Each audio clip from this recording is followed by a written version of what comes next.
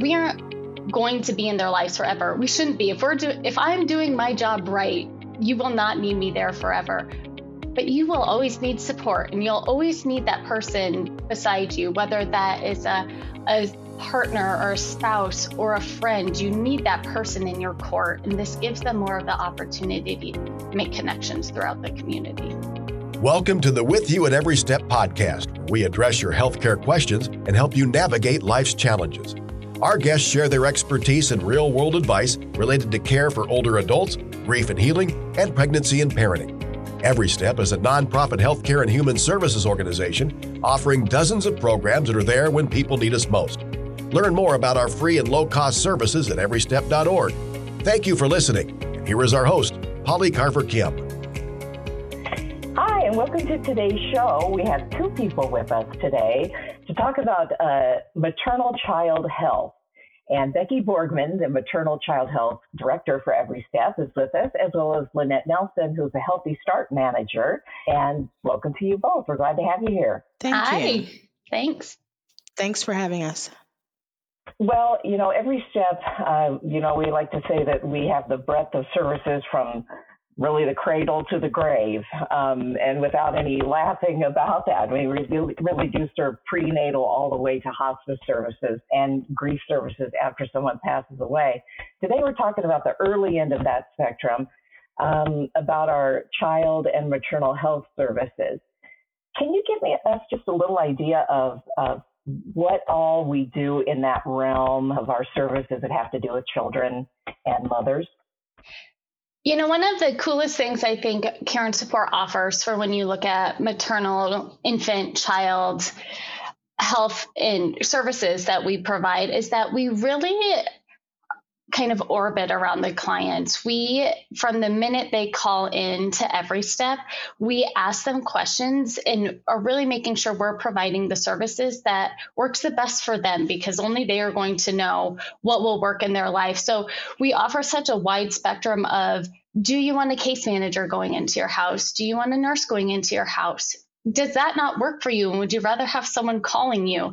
So we try to be as flexible as possible to serve. Just from my experience, as seeing some of our services, you hate to really call them programs and services because, like you said, Becky, it's all encompassing. If you have one person who may be taking advantage of the stork's nest, they're probably also involved with nurse-family partnership or all these programs that have names, but it really is all just about serving the entire person and all their needs. Yeah, we really work in Care and Support as breaking down those silos just so we can communicate across all teams to best support that client, because you know what they need at intake and when we first initially go and see them might not be what they need in the next few months. So really that we all have this collaboration and we're looking to best serve the community at our greatest capacity with what we have. Lynette, did you want to add anything to that? You look like you needed to say something. Well, I would just add that, it's not just that client even, but their family as well. So for their children, if there's other people in the household, especially, we're really looking at being more inclusive of fathers, when we provide services as well. So I guess I would just add that piece. That's a great observation. We do a lot with fathers.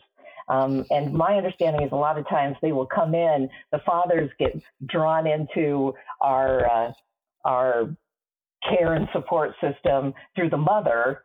Yes. And then all of a sudden dad's taking part in our programs too. And it's just a really nice way of doing things. Definitely. We have groups and classes, prenatal classes, parenting classes. We've got a fourth trimester group. With consumer meetings.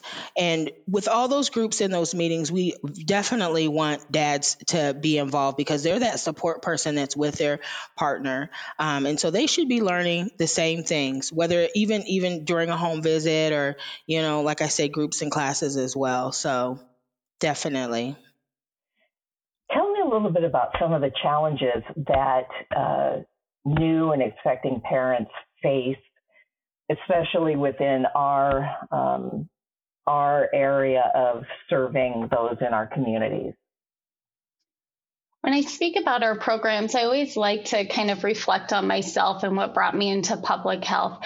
When I first started my nursing career, I was a labor and delivery nurse, and I had a supportive partner, supportive family, stable income, transportation. And I remember when they discharged me from the hospital and looking at my baby and being like, you want me to take her home and do what with her?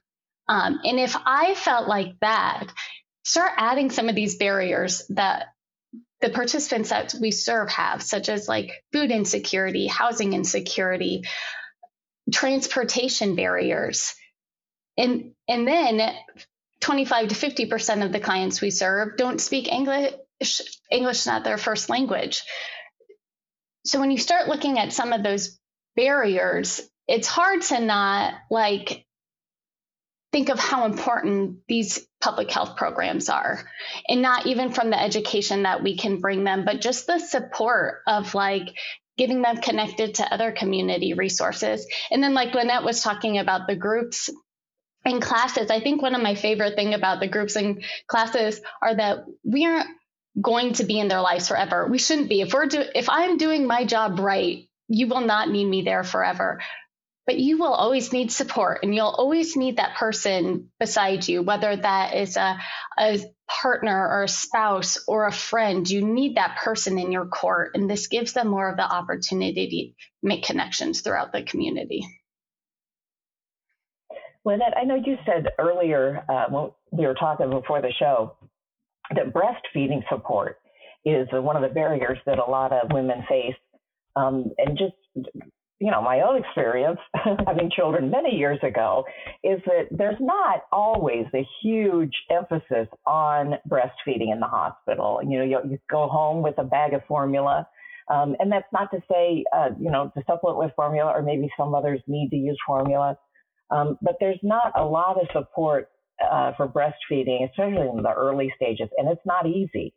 Right. I agree. And, that's one reason why I was thinking of breastfeeding, because I was kind of thinking of my own experience, just like Becky was, and just how much of a struggle it can be. And just having that encouragement, it's a lot of work. It's a lot of work to breastfeed, and it's much easier to do the formula. But if you've got the support and you've got somebody that is encouraging you, like, somebody that works for every step, that's maybe visiting with you or checking in with you even over the phone, I think that helps. But at the hospital, yes, there's not a lot of that support. So I wish there were more groups, breastfeeding support groups and things like that in the community.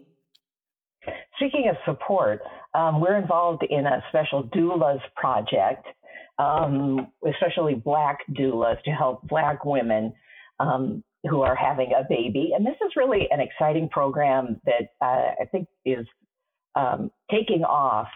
So either one of you can tell us a little bit about the Black Doulas program and how that works, how you become a doula. What is a doula? Sure, I can speak to that a little bit. So our maternal health program offers a Black doula project, which the goal of the doula project was to decrease maternal mortality. We all hopefully are hearing about the staggering rates of maternal mortality, and thankfully people are starting to look at what can we do to help with these numbers. And one of the projects that we are doing is the Black Doula Project. So in this project, we have it's kind of twofold. We are trying to build workforce of Black doulas, which is a very small workforce to start with. So we are providing training and support to help increase that doula workforce. But part of that, like I just spoke about, new parents needing support, doulas need support too. They go to a week training and then are expected to go help a pregnant individual through one of the most important days of their life. And so making sure that that doula has the support of what they need to not get burnout and continue to help throughout the community. So we want to build that workforce, and we want to offer a doula to a Black identified or African American individual. So that has been a challenge in itself. I mean, if you really look at who could have gotten a doula in the past, that's a very privileged thing to be able to do. And so it does come to the starting at just educating on what is a doula. So a doula is like the best support you could have in a birth room. They are not a medical professional, but they're there to help advocate for you and help you throughout the labor and even before labor. So they'll see you before, while you're pregnant. They'll come to the hospital with you, which some of the moms we serve, you know, I have been at home visits and I'm like, who's going to go to the hospital with you? And they say no one, because their partner is staying home with the other children. So they have nobody going with them. So this gives them an opportunity to have that person who is 100% there to support them. And then they will come and see them after the baby is born as well. Well, Lynette, I know you've been involved with that project. And, you know, until I talked to some of these women and experts like you on Black maternal mortality, I took it for granted that when I went to the hospital for my kids and I knew it was time that the baby was right now, and I yelled, "It's coming right now." Doctor, listen to me. Mm-hmm. And man, I tell you, my eyes were open wide when I talked to some of these Black mothers who were talking about the doulas that were with them and said, my doctor didn't listen to me. I mean, the doctor just didn't take me seriously, or my doula had to advocate for me. That's really important when we're talking about maternal mortality, isn't it? It is. I agree. And just for those people that are listening to have a better understanding of what maternal mortality is, or pregnancy-related death, that happens during pregnancy or the first year after birth. And like you said, Becky alluded to the fact of needing, you know, of having Black doulas, and the reason, and also, you know, what's happening in the country with maternal mortality, just across the country. I mean, our maternal mortality rate is higher here in the United States, and then when we look at the disparities, the racial disparities, Black women are dying at 3 to 4 times the rate of white individuals nationally. And then here in the state of Iowa, it's 6 to 1. And so when Becky talks about a doula, and when you talk about, you know, being listened to and things like that, other things that they found just in some of the research is that around 60% of those deaths are considered preventable. And in some of the cases, it may be if they had been listened to, if their pain or if their complaints or the things that they were saying had been taken a little bit more seriously, then, you know, maybe the birth outcome would have been different. And I'm not saying that's the case for all of them, but there's definitely things that could have changed. And, you know, either with the patient, you know, maybe speaking up, or the doctor listening and then also acting, or with, you know, a family member advocating. Some of those factors could have had a part to do with it. And so with the doulas, you know, they have that advocate. They have somebody that tells them what their rights are as a patient as well. You know, I think about something called the Black and Birthing Bill of Rights that is through the National Association to Advance Black Birth. There's 20 of them, and you know, some of them are just, you know, I have the right to be listened to and heard.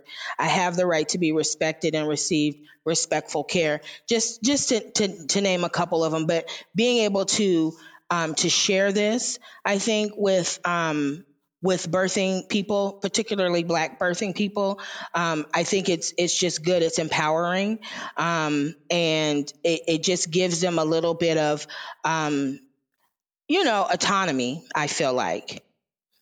Yeah. And again, it kind of goes back to the very beginning of our conversation of what if you are from another country? You're a refugee or you're an immigrant here, and you are Black and you can't speak the language yet. you don't have a huge support system here, a family, and you're going to have a baby and you're not even sure how to talk to the doctor. I mean, having a doula in a situation like that just seems invaluable to me. Mm-hmm. As someone who was lucky to have an easy time of it, I think we often forget how difficult it is for some of the other people in our community.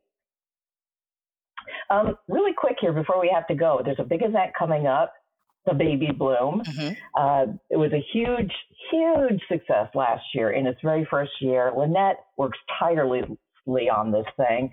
I'm so impressed with you. You do so much work. You have so much commitment to your job, Lynette. Thank We're lucky you, to have Polly. you. It's absolutely true. You want to tell us real quickly about that event and how people can get involved? Sure. The Baby Bloom is it's a pregnancy resource fair for new and expecting families. So at this event, it's we're going to have resource tables to be able to answer questions. We'll have screenings for blood pressure and iron. We'll also have some giveaways, food. There's going to be a DJ. It's going to be kind of just like a big baby shower where people come and they receive education. They receive food. We want to be able to have fresh fruits and vegetables available. We will have the swag bags that will have baby supplies, health and hygiene supplies for mom and for baby. It's really going to be an opportunity for the family to come out on Mother's Day weekend and just do something fun and educational, while at the same time just learning. There's going to be lots of learning. We'll have all of the Black and Birthing Bill of Rights posted up throughout the event as well. And some doulas. Yes. Will we have doulas there? Yes, we will have doulas. Yes, we'll have lactation people there. We'll have nurses, all kinds of kids activities as well. So we want to, bring the youngins too. So music. Yeah, it's gonna be fun. It will be. You can find out more about that on our website, everystep.org, and then just search for Baby Bloom. You can't miss it. It's a big event. We're really excited to bring it to you. Anything else either one of you wants to add about the issue or what you'd like people listening to know about maternal health and child health? I think I would like people to know that, I was so fortunate to stumble across Nurse Family Partnerships when that job posting was up. I had never heard of something like this before. I think that's my biggest takeaway from all that I've learned is that the resources are out there and we have to all kind of unite to bring the resources to people and make sure that they know they're available. Just so we are all on this together and trying to support the community the best we can. And it takes all of us. So it does. That's a great way. Great way to put it. Thank you both for being on the show. We've had Becky Borgman, who is the Maternal Child Health Director for Every Step, and Lynette Nelson, the Healthy Start Manager, and also the sorter of goods for Baby Bloom and the organizer of food trucks. And she just does a million other things too. If you have any questions about anything we talked about today, or if you or someone else is struggling or needs assistance, just contact us at everystep.org/care. Again, that's everystep.org/care. Thank you for joining us today. I'm Polly Carver-Kim.